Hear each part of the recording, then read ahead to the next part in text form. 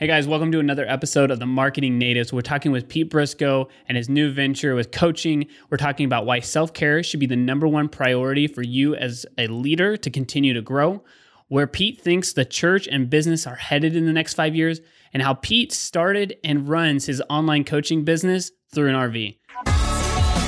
This is the Marketing Natives, providing actionable ways to grow, improve, and succeed in your business. And now, your hosts, Christian and Aaron.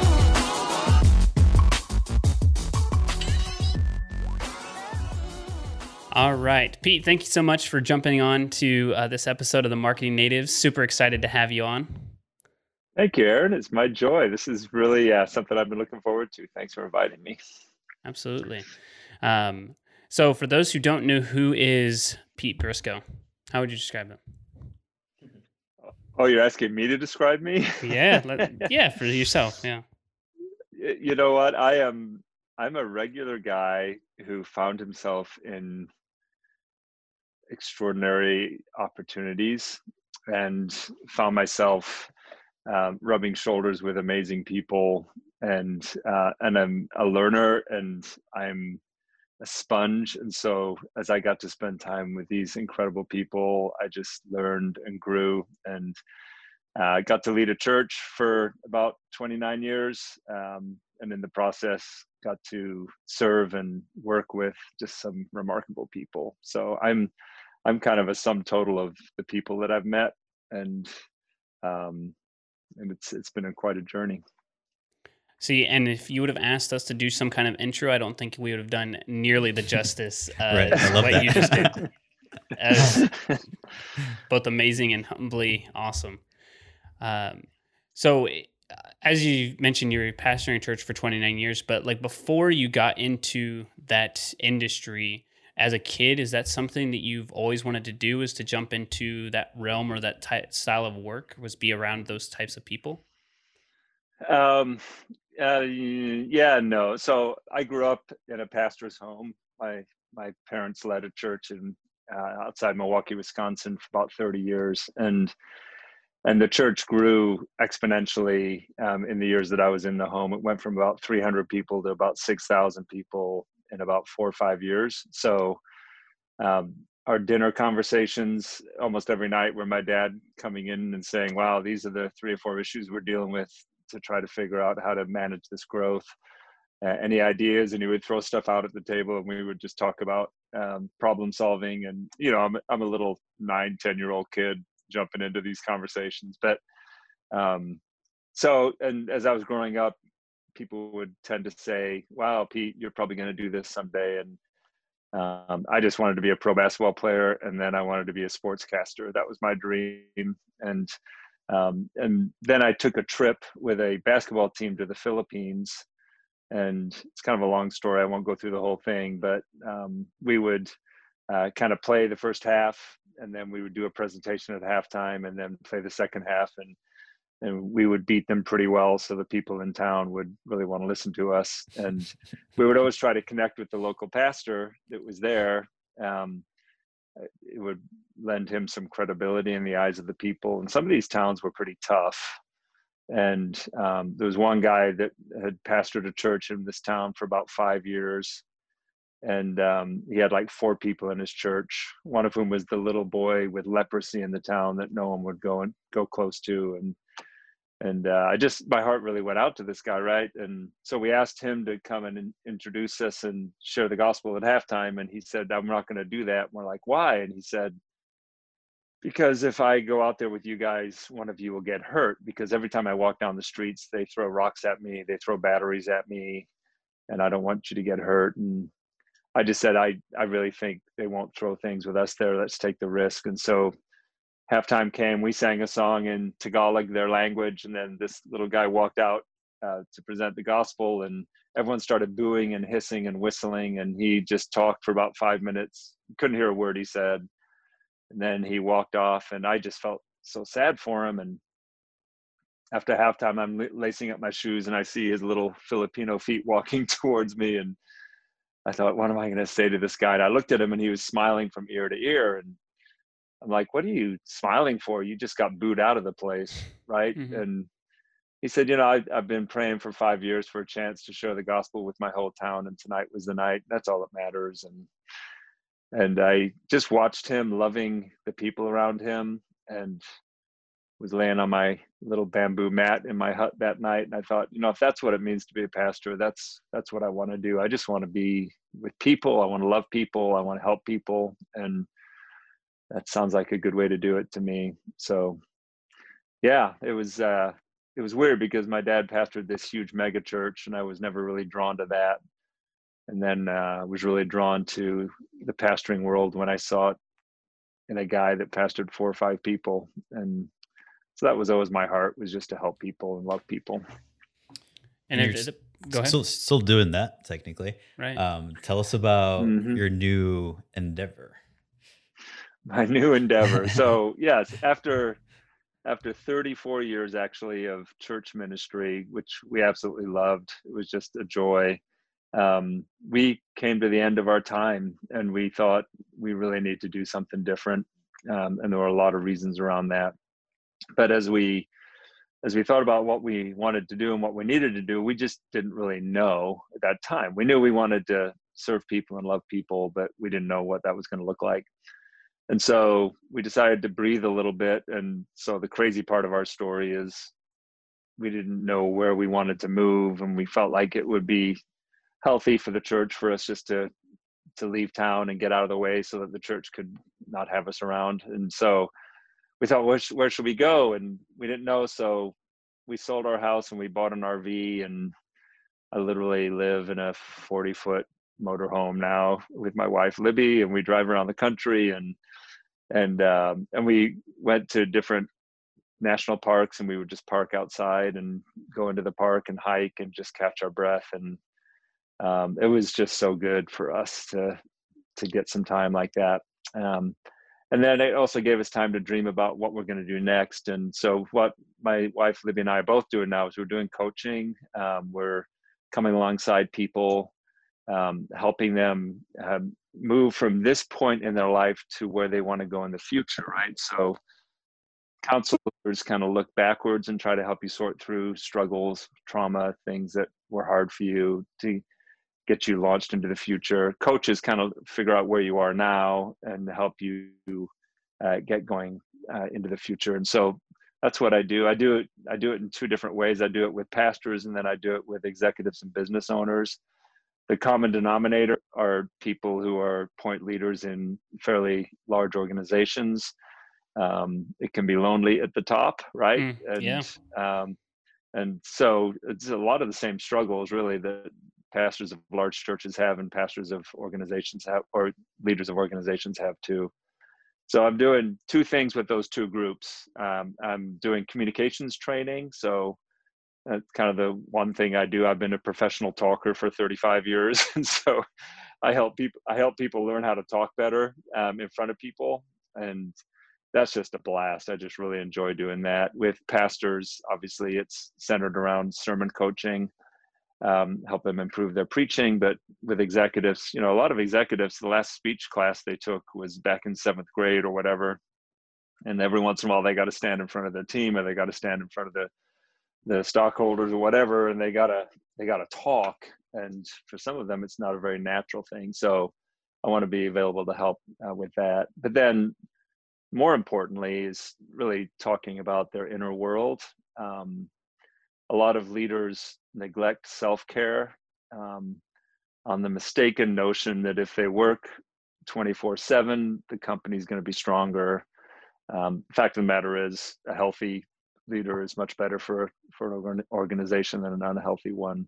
Someone told me years ago, there was a time when I was working too many hours when our church was growing exponentially, and I was just working too much. And one of my leaders pulled me aside one day and said, the biggest gift you can give to Bent Tree, that was the name of our church, the biggest gift you can give to Bent Tree is a healthy Pete. And you need to figure out how to get healthy. And so that's a message that I share with business leaders and executives. It's like, the biggest gift you can give to this organization is a healthy you. And oh, by the way, wonderful fringe benefit, your life gets better too when you start to take care of yourself and you start to do those things. So that's a really long answer to a really short question, but I'm trying to dive into what's really going on inside and how I can help men and women get their arms around what it looks like to actually live healthy in a healthy way. When you're teaching people now, or you're coaching people now, rather, you have, so like you've mentioned this film room session, and you kind of equate that to like an athlete. Can you explain a little bit more about what this film session is? Because I feel like you touch on it. It's like a little taste on the website, but maybe you can expand a little bit on what actually is detailed or entailed with that. Yeah, thanks, Aaron. It's yeah. So I was a college athlete. I played basketball in college. I mean, full disclosure, I sat on the bench and watched my teammates play basketball in college, but I was a very valuable member of the bench. Anyway, I loved the game, and I loved to play hard, and I loved the coaching aspect of it. I loved to watch coaches draw the most out of people. And then we had 3 kids.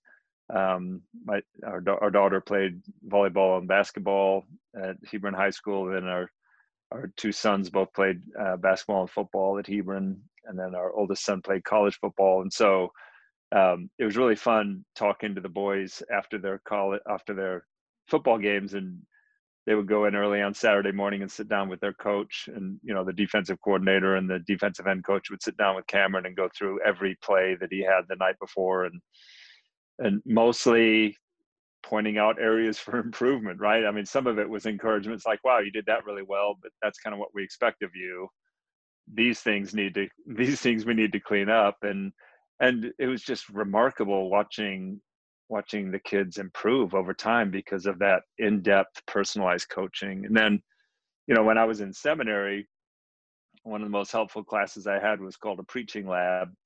And it was really fun because you would stand up in front of about 6 or 7 other students, and they had evaluation forms, and they were all sitting there just evaluating you, which, that's not too unnatural, right? And then the professor is sitting in back with a video camera, and he's videoing the whole thing. And then you sit down for a video session with him. And that was really intense. It was hard to watch yourself. I don't know if you guys ever listen to your podcast after you're done. Oh yes, We do, yeah. and we regret it. It's hard, right? Yeah. It's Yes. like, man, I sound so much cooler in my head than it sounds, Yes. and and then when you're when you're preaching, you're trying to convey some deep truth that matters to you, and so you're passionate about it, and you can pick up bad habits and stuff. And so that was so helpful to me,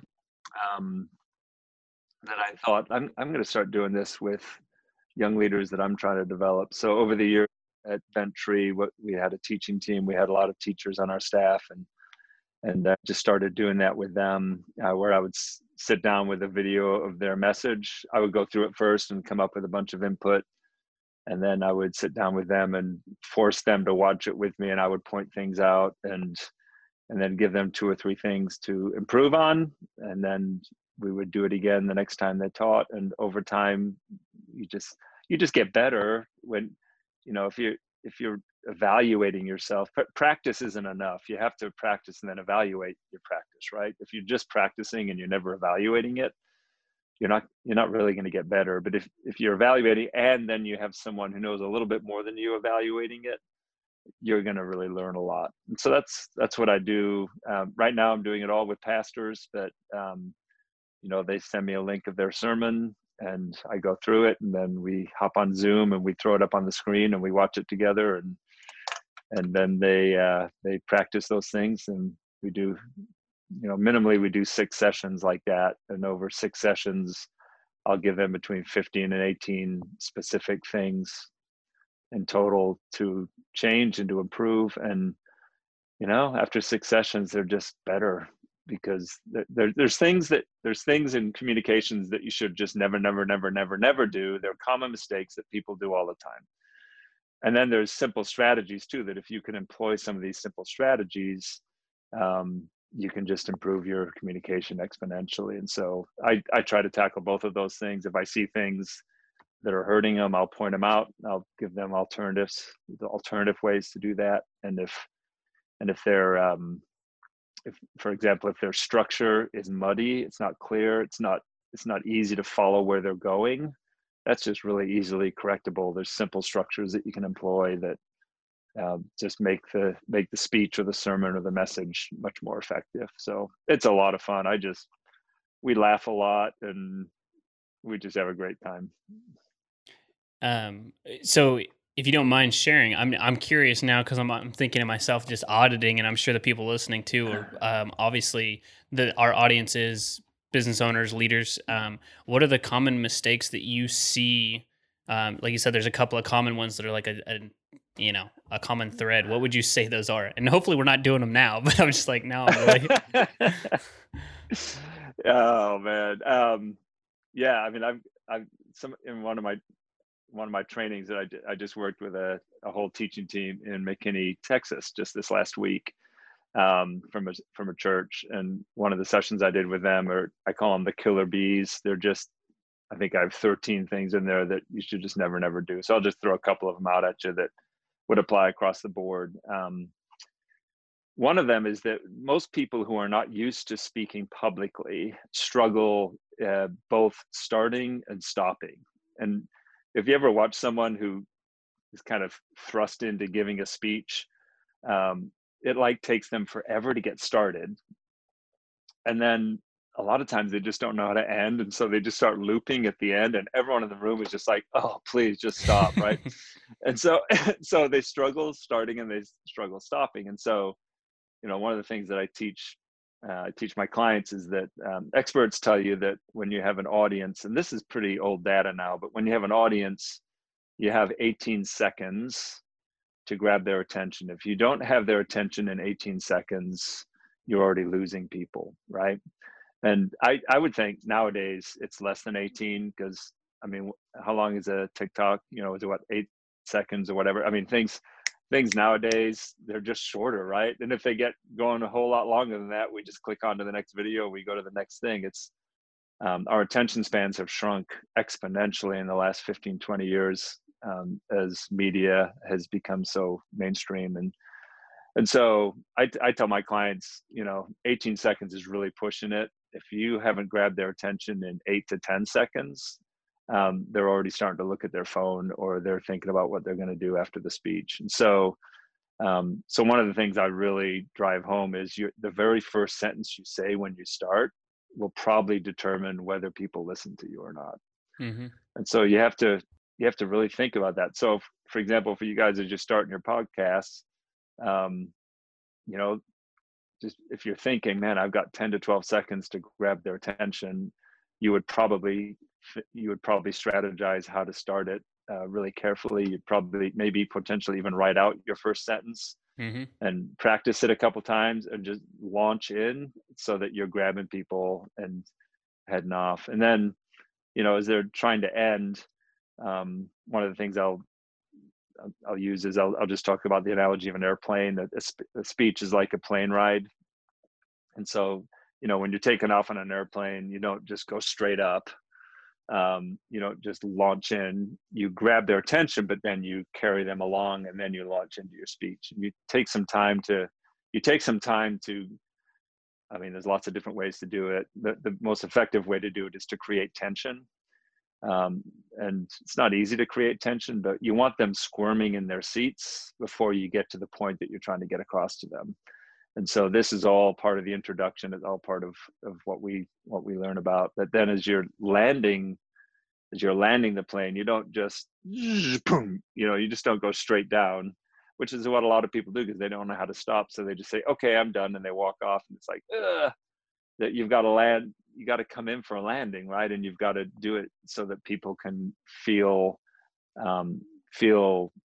closure with the message. And there's specific things that you want to accomplish at the very end of your speech that help people remember what you want them to really remember. So it's all purposeful, and We're gonna restart just the thought, beginning of this podcast. Well, Just I was kidding. going to say the good thing is we do record the beginning of the podcast at the end, but this is Yeah. this isn't really a question, but it's interesting to see or to talk to you on this side of it, because I remember the most vivid series or message that it's ever happened in my life was actually from you. And I remember the series on Daniel. It was like a, I don't know, 5 or 8 week series or whatever. But I remember every single week, and you did exactly that. Like, you would always start with a story to relate to us. And I was just like drawn in. And as you mentioned, like, I was just, I don't know, like at the edge of my seat of what's going to happen. I'm like, well, we're going to talk about this next week. So it just kind of like left us wanting more. But yeah, you always introduce it with some kind of story to like draw us in and then take us to how it relates. So it's not really a question, but it's just it's interesting to hear this from the other side of it now, to know what was going on in your head. Things, yeah. Mm-hmm. So yeah, yeah, I think. Go ahead. I think I like a lot of times when you hear a great speech, it sounds natural, and the person who's giving the great speech is usually extraordinarily well prepared, right? And so it just flows. And a lot of times some people just have 2 or 3 great speeches that they just do over and over and over. So they're really practiced on it. And it seems so natural that it's like, oh man, that looks so easy. It looks easy to do that. And fact of the matter is, it's really not easy to do that. And there's a lot that goes on behind the scenes to create the illusion that this is just a natural conversation that we're having together. But what's cool is a lot of it's just really easy to get your arms around once you know about it. And for example, you guys will if you're smart, you'll probably, which I know you are, you'll probably have a conversation about, okay, how do we want to start our podcast so that we're really grabbing people's attention up front? And if you wanted to continue the conversation, it would be, how can we create tension, like, so that people are literally, as they start to listen to your podcast, they're like, man, I can't wait to hear the answer to this. I got to hear the answer to this. Mm-hmm. And you guys are marketers, you know what it means to create a need or a felt need, right? And that's kind of what you're doing in speeches too, is you're helping people say, wow, I really need to know the answer to this. If you're not creating that tension, speeches tend to come across pretty flat. Mm-hmm.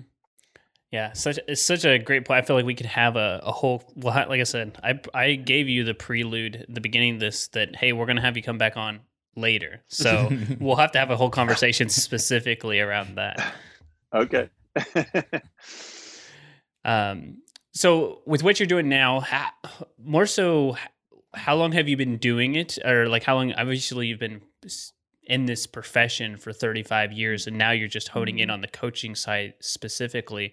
But like, how long has that been going? And then like, what have you enjoyed most about the coaching side of things? Anything that surprised you? So the how long have you been doing it question, you're very insightful the way you asked it, because I mean, the short answer is I've been doing this for 35 years, because especially at Bentree's full of just incredibly gifted, sharp people, a lot of business owners, a lot of executives. And I got to walk with them through life over the last 30 years. And so a lot of the stuff I'm doing now with clients, I just did with my parishioners over the years.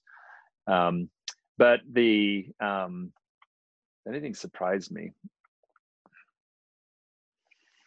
I think as I've started to work with clients, I think not much has surprised me. I think so. What I'm really trying to do is I have conversations with these folks, and I talk to them about the fact that there's kind of 2 aspects to a fulfilling life. And as I'm talking about this, I'm not necessarily talking about spiritual. I'm just talking about kind of what does a good life look like. If I wanted to do something with my life that was fulfilling, what would that look like, and rich? And one is the science of achievement, and the other is the art of fulfillment. And they're 2 different things. So the science of achievement, it's science because there's just been a lot of studies done on how to be successful at something, and it's not hard to get input into to get training on the specifics of building a business, for example, or running a business or whatever.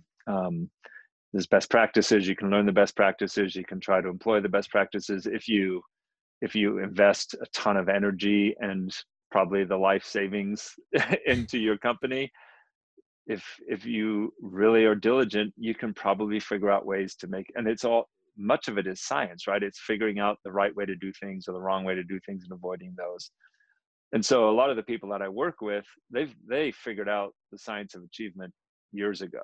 I mean, they're very successful. They know what they're doing. The art of fulfillment, however, is a different thing. And the reason they struggle with that many times is because they believed the lie that fulfillment comes from achievement. So it's like, if I just achieve a certain level, a certain size of a company, a certain bottom line in my bank account, if I achieve X, then fulfillment will all of a sudden show up in my home, right? Mm-hmm. Which, of course, it doesn't work that way at all. Achievement can bring momentary joy and fulfillment, but it doesn't bring lasting fulfillment. And all you have to do is look at people that have made it and see how driven they are to make it again, to realize that it doesn't bring lasting fulfillment, right? And so what does bring lasting fulfillment? And I think I'm not really surprised by this, but one of the things that really strikes me often in working with really successful people is how no one ever taught them the art of fulfillment side of life. And it's art because it's not like science. It's not systems and processes. It's not best practices. It's art. Like, we're all different individuals. And so the way that I'm going to experience a fulfilling life is going to look different than the way you experience a fulfilling life. And obviously, I think the spiritual aspect is a huge piece of that, but there's a lot of other aspects too that really aren't rocket science. And if you are willing to invest energy and focus and time in some of those areas, you can start to experience fulfillment, regardless of whether you're achieving to the level that you hoped or not. And so I think the surprise, or the thing that strikes me, is just how many really extraordinarily successful people there are that don't know how to experience a fulfilling life, because they've been so good at the achievement side. I would have just assumed that they would be good at the other side too, but it just doesn't seem to work that way. And a lot of the things that you really need to invest in to experience fulfillment in life, they don't have time for, because so much of their time and energy is going into the achievement side. Yeah. And I can definitely look or see myself as that whatever you just described, looking at achievement and not fulfillment. And that's, we also have business coaches, and that's some of the things that they speak directly to us, is, about those things, about, I think you touched earlier about, self-care, and the importance of, for me, for example, I work in an office almost all day sitting down and have no time to really get out of here. Right. And we sort of implemented just this 15 minutes every day around 3:00. I get up and I walk the trail, and I just call it my reflection walk. Right. And it does wonders. Like, in my head, I'm like, no, I need to work. Right. And I don't have time for anything else, not anything else to fulfill me. Right. I just need to get that achievement. But that little time of reflection brings hours and hours of fulfillment and even more achievement, right, to my business and my personal life. So it's taking those little moments of breaks and self-reflection that actually brings out the most output out of you. Those moments of not doing much, right? It doesn't feel like you're achieving much, but you really are. So absolutely, Christian. We call it white space. And if you don't have any white space, so you look at a book, a page in a book, and if it's an academic book, there's not a whole lot of white space, right? They push the margins out to the edges. They get the print as far out. there's less space in between the lines. They go higher and low. I mean, it's just all copy and very little white space. And then you look at a children's book, there's a lot of white space in a children's book, right? And authors and publishers know that if you have white space on the page, it leaves more room for imagination. Mm-hmm. And it's a beautiful metaphor, really, for white space in life. If you have no white space in life, if you have no downtime where you're not producing something or accomplishing something, it's basically like a page with copy all the way to the edges. And over time, there's just no room for creativity. There's no room for ideas. It wouldn't shock me at all, Christian, if some of your best ideas in the next year happen on your little walk around the trail, because you'll have been taking your brain out of work mode and giving it a little white space, and that's where creativity happens. But it's also where health happens, right? You know, one of the things I point out to people is, you know, God took a day off.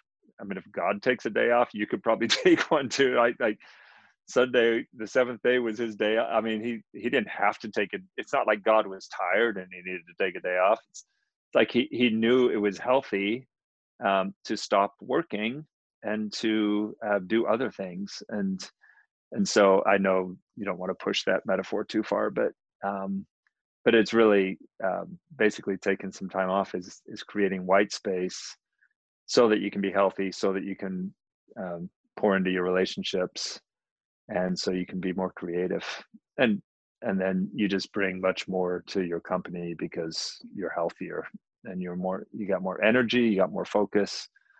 You know, the poor folks who are working 18-hour days and barely getting any sleep, you know, 4 or 5 months into that routine, they're just not bringing much to the game. They're working really hard, but they're not helping much.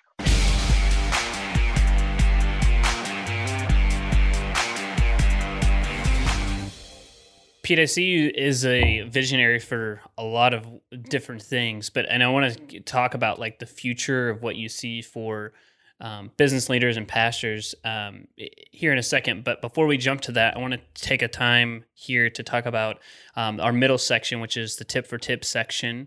And for those who are first-time listeners or been listening for a while, you may know when we have a guest on, we like to ask them or have them ask a marketing question if they have one, and we try to answer it on the spot. But it's tip for tip, and if you're familiar with us, we used to do this as a video show only on Facebook, but now we are expanding it to the podcast, and we'll break it up that way too. But just want to leave it over to you, Pete, if you had a marketing question, or maybe several questions, doesn't matter, but just a marketing question that you have in your business that we could help you out with. Yeah, thanks for the opportunity. I mean, I was a pastor for 29 years, and now I've started my own company. And so I literally had to read a book on accounting because I've always had a team to do my accounting for me, right? So everything is brand new for me. The sales, the marketing side, it's all brand new. And so, yeah, my question would be, when you're starting from scratch, what would be the best way to start? Like, would it be to buy ads on Facebook? Would it be to use your social media? Would it be to get out and get to physical settings where there's people that you might want to be introduced to?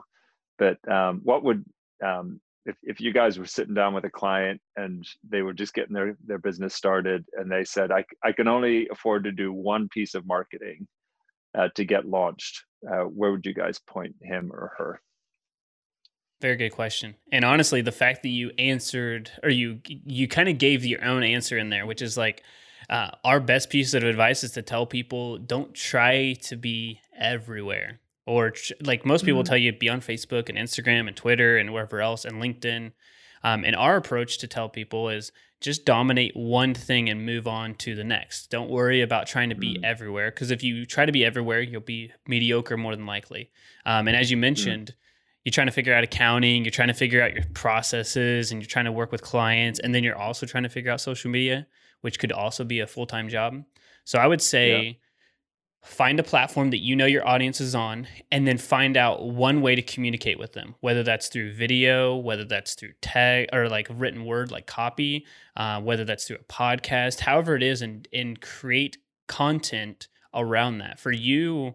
To be successful online through social media, you have to become a local authority. I think what's good about you is you have so much experience, so you already have built that authority. Now people just need to know about you, and they need to have a way to communicate or like receive your information. So focus on one thing. I think you're a very good writer, so maybe that's the way you go. I don't know, or if you'd like video, but I don't think there's a right or wrong answer. But just focus on one of those. I don't know if you had anything to add to that, Christian. No, it just kind of got reminded of a tweet not too long ago where it's very simple. I think it said 2008 semicolon, and it had, you build a product, then you find the people that want to buy that product.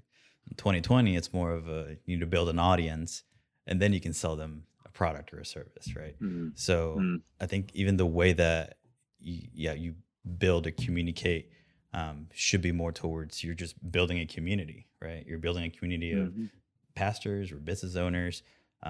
Then you can, worry about selling them services, selling them product, etc. But nowadays, building a business is more of, you need to build this community first, and then transition into, okay, how can I actually help this community that I built? That's awesome. Thanks, guys. Very helpful. Yeah. I'm taking notes. Awesome.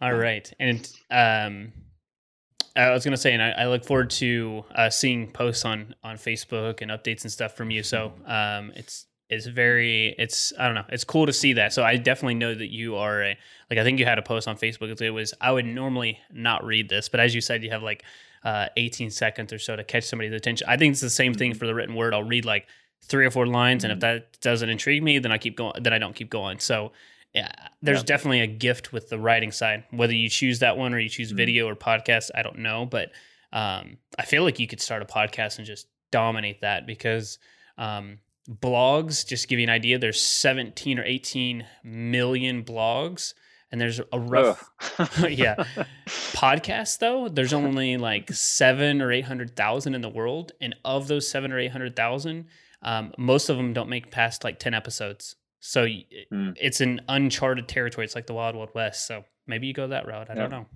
You can always convert podcast episodes into written. You dictate it that way too. Yeah. Awesome. Thanks, guys. Absolutely. That's great.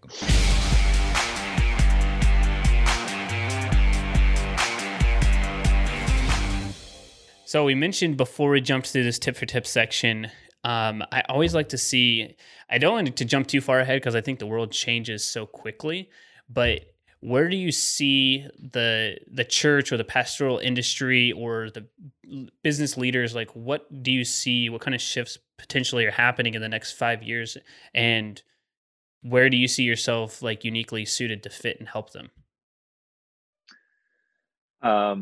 It's interesting, Aaron, because those are two very different worlds, right? So what a pastor is dealing with right now and what a business leader is dealing with right now are two very different things. There are some commonalities. Certainly there's financial instability, which both kind of leaders dealing with right now. But I think on the church side, I think what a lot of pastors are struggling with, and pastors are really struggling right now. I was with 3 of my pastor friends from Dallas recently, and one of them had just been involved in kind of a roundtable conversation with some leaders, and someone shared the statistic that over 51% of pastors in the last number of months, maybe 6 months, have had suicidal ideations. Whoa! I mean, that's over half are thinking, I don't know if I can keep doing this. That's a staggering statistic. I probably should have been careful about throwing that out on your podcast because I can't tell you where it came from, but I've heard enough anecdotal conversations too recently about pastors struggling that I know it's just really hard. And if you think about it, it makes sense. They're people, and all of a sudden they're talking to a camera every Sunday instead of to real people, and people in their body is struggling, but they can't really minister to them. And then people are online, but they're not really there at the church, so they don't know how many people are still in the church. And it's a time of true upheaval. But I think it's also, and you didn't ask me this, so I don't know if I'm answering your question or not, but it's such a time of upheaval for the church, because the way we've always done things, just they're not really working anymore. And so businesses have to tackle this too, right? Blockbuster, heard about this thing called Netflix, and they didn't really make the adjustment very quickly, right? And it cost them. And so things are always changing. That historically the church has kind of breezed through those things because it had these traditions that felt timeless. But even a lot of those things now in our culture, they're not really valued anymore. And so I had a pastor ask me just last week, does the church even survive COVID? Which, I mean, it's hard to even imagine that we're asking that question. And my answer would probably be something along the lines of, I'm not sure the church as we've known it will survive COVID. I think the church is just going to look very different on the other side of COVID. And then you would say, well, what's it going to look like? And I'll tell you, I have no idea. I think there's going to be some incredible innovation. I think there's going to be moving back towards smaller contexts as opposed to big, huge auditoriums. I think there's going to be some trends that come out of this that actually are really good for the church, but it's going to stretch pastors. It's going to stretch them really thin because they're going to be having to do things that they've never done before. I mean, COVID, a number of churches had never live streamed their services before until COVID, and all of a sudden they're not allowed to meet. Mm-hmm. And so these poor pastors they're literally trying to learn all this IT stuff on the run with no one there to help them. I mean, but that's just the tip of the iceberg for the innovations that are going to have to happen. So, and I think on the business front, I think, my focus with business leaders is on their inner world and on who they are as people, as human beings. I don't pretend to say I'm going to come in and help your business go to the next level. That's not my role. They know more about business than I do, but my role is really to do a deep dive into their soul, into their heart, into what they're feeling, into their relationships, and just talk about, how can we be more healthy as we're leading our organization. And so because of COVID and a lot of the other tensions, I mean, the political tensions are just escalating, and companies are having to make decisions all the time, and so the stress level is just going up and up and up and up and up. And what we tend to do when the stress goes up, if we struggle with fear at all, is the anxiety starts to take over, and we take much worse care of ourselves. We just, our mode of operation is to work harder, to work more hours. And so we just work more hours and more hours and more hours, which is the exact opposite of what we need to be doing. We need to be taking care of ourselves more now than ever. And so, what can I offer? I mean, I simply come alongside people and we do a deep dive, and then I'm there for them on phone calls as they're grappling with the stuff that very few humans really know what to do with. I mean, I don't know the answers. You don't know the answer. Are there even any answers? I don't even know if there are answers to some of this stuff, right? So how do we as leaders navigate unanswerable conundrums in a healthy way without snapping at our wives and without neglecting our kids and all those types of things? And that's what I'm trying to help people do. That's very, very powerful. What would be, I guess, looking into the future for your own business? What are you most excited about, or what do you think you're heading with your business? Do you want to grow it like crazy? Do you want to try to keep it small and keep traveling? Where do you see yourself? That's a great question, Christian. I really love living in an RV. It's really cool having wheels on your house. I mean, we're literally chasing 72 degrees and basically living outside national parks all the time, right? So I mean, it's beautiful. The downside is there's a lack of community. So we can start to feel a little lonely. We're in these beautiful places, but it's just the two of us and our friends aren't there. And so I think we're going to land somewhere at some point. our hope is that as we drive around, we'll find a place and just go, oh, this is it. Let's put our roots down here.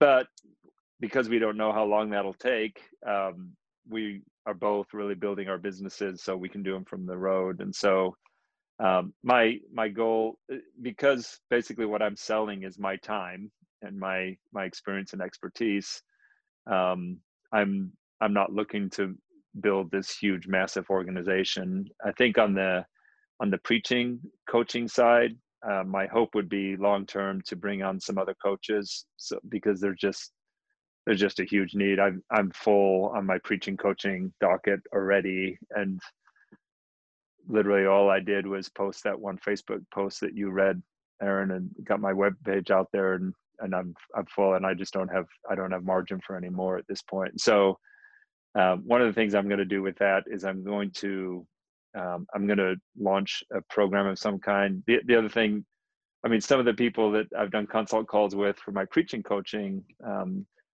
in 1 week, I had a call with a guy in England, a guy in India, and a guy in France. And none of those three guys could afford my services. And so I'm like, how do I help guys like this, that I know I could help, but I just, I've got to severely delimit because my business is me working one-on-one with people. I've got to just delimit how many clients I can have. And so scaling is going to be a challenge for me. I've got to figure out what that looks like. But on the preaching side, I'm going to start a course that people can get into for much less than my one-on-one coaching costs. And we'll keep it to a group of 10 or 15, and there'll be interaction and coaching in that format. And that's a way for me to be able to serve more people, and also to serve people that couldn't necessarily afford one-on-one coaching services. And so I'm excited about that. On the executive and business side, I'm really thinking that's just going to be one-on-one coaching, and I don't know how else to help people in those types of positions on the kind of stuff we're talking about. It just requires in-depth one-on-one conversations, but I just love that. I mean, I just love being around people like that. They challenge me, and I learn so much every time I'm with them. And so, yeah, the question you asked earlier, Aaron, is how long you've been doing this. In one respect, I've been doing it for 35 years, but I launched my business about 3 months ago. Mm-hmm. So as far as just the business is concerned, it's very young, and I've got so much to learn. And one of the biggest things I got to learn is how to scale this thing in such a way when what I'm selling is my time. And that's just a challenge. I'm just going to have to learn from people that have done consulting for years on how they go about doing that. And I haven't even started to do that processing yet. On the community and course aspect of things, I recently stumbled on circle.so. So if you should search online, circle.so, it's a white label sort of community platform where, people can, pay, and you can have different sections, kind of like a Facebook group, but outside of Facebook, you have your own sort of website, and you can, label it however you want. You can have your videos laid out in there, a section where people can ask questions and different things like that. Just a resource. I know I found it the other day. Thank you. Just kind of, looking for stuff. So I'll definitely check that out. Thanks. Yeah. All right, I want to transition here to some rapid fire, more fun questions and because I want to be respectful of your time, Pete, but also want to get in some fun questions outside of the business realm if you're ready. Absolutely, let's go. Okay. What purchase of $100 or less has most positively impacted your life in the last 6 months or in recent memory? One of the awesome things about living in 350 square feet is you stop buying stuff. It's like we just don't have any room for anything. But wow, that's a hard question. $100 or less. Oh my goodness. You know what? I recently bought a yellow legal pad, because I used to do all my white space thinking on legal pads, and I've tried to transition to an iPad. and electronic, and typing just it wasn't working for me. So I bought my creativity went off the roof. So I'm going to say yellow legal pad. Nice. Okay. That definitely counts. That counts. Wait, are we just doing the bold ones? Yeah, let's do. Ooh, no, let's do. This one's very specific to Pete. You can go with that one next. What is life like in a Class A RV, and how long have you been doing this? So we've been in the RV just over a year, and life is just so much fun. It's so stinking fun. And that being said, the learning curve was mind-boggling. So the day we bought our RV was the first night we'd ever stayed in an RV. We have never done this, right? We flew to Las Vegas to buy it from a couple that we found online, and we got out there, and the guy was incredibly gracious. He's become a great friend of mine, and he was a former FAA engineer, and he used to inspect airplanes, and so this thing was just clean, and he had taken meticulous care of it, and he took 2 days to train me on it. That when it's got a 450 horsepower diesel pushing engine in the back, I knew nothing about diesel engines. It's got a generator, it's got a furnace, it's got air conditioning, it's got wiring, it's got plumbing. And then you drive it down the road, and then you set it up and break it down. And I mean, the learning curve was just ridiculous. And so I had to change my mindset. I mean, I literally, a number of years ago, I survived in my world by figuring out what I was really good at doing, and then getting other people to do everything else. And I don't have a staff anymore. So it's like, I got to do everything. And so the RV life is incredibly fun. It's so cool to be able to just pack up and drive somewhere beautiful and just set up and just be there. Out in the Western United States is what's called BLM land, Bureau of Land Management. It's just public land. It's American land. We own it, and you can just camp there for free as long as you want. And we have solar panels on the top of our rig, so we can literally go out in the wilderness for 9 to 10 days and just sit there. And so it's incredibly fun. I love it. I recommend it. There's almost 2 million people living full-time in RVs in America, which, if you think about that, it's just ridiculous. And wow, if you try to get into certain RV parks, you believe it, because some of them you have to book a year in advance just to get in the park. And so that's why we like boondocking, which is going out into the wilderness, because you can just drive up and pick a spot, and that's a lot easier. So that's a long answer to a short question, but we're having a blast. That's awesome. Mm-hmm. Yeah. I was going to say, I want to do a shortened version of that to try and test drive, because I feel like you guys kind of had to pull the ripcord. You're like, well, this is going to be our home. We better figure this out like quick. Absolutely. Yeah. Oh man, I got so many stories. We could do a whole podcast on RV stories. I mean, it's unbelievable. Yeah, I was going to say, we could talk the first half of the next podcast about communication, the second half about like RV mistakes. Don't make these, or like. Oh man, there's a long list. All right. So now that you have a little bit more white space in your life, do you guys have, well, you obviously have internet and stuff, but are you watching anything like Netflix or Disney Plus or Hulu or anything like that? What are you binging right now? First of all, you made a huge assumption there about having internet, because I mean, that's one of the challenges, right? I mean, we'll be parked outside Capitol Reef National Park in Utah for 2 weeks and have no internet. Oh, wow. And so we'll have to like drive to town and find a coffee shop to get Wi-Fi just to send emails, right? So that's one of the challenges of this life, and part of our challenge is making sure we can find a place to park that does have coverage. So we're working on all that. But you know what? We don't have Netflix. We have Amazon Prime, but I can't remember the last show we binged. We tend to work all the time.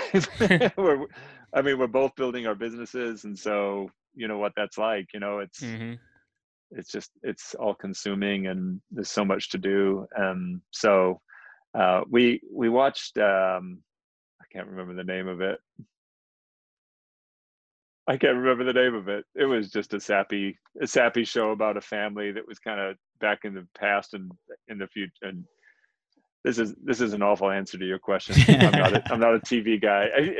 I need a TV to watch my Mavericks and my Packers. Other than that, I don't really need a TV. Yeah, Packers won yesterday. That's a crazy game.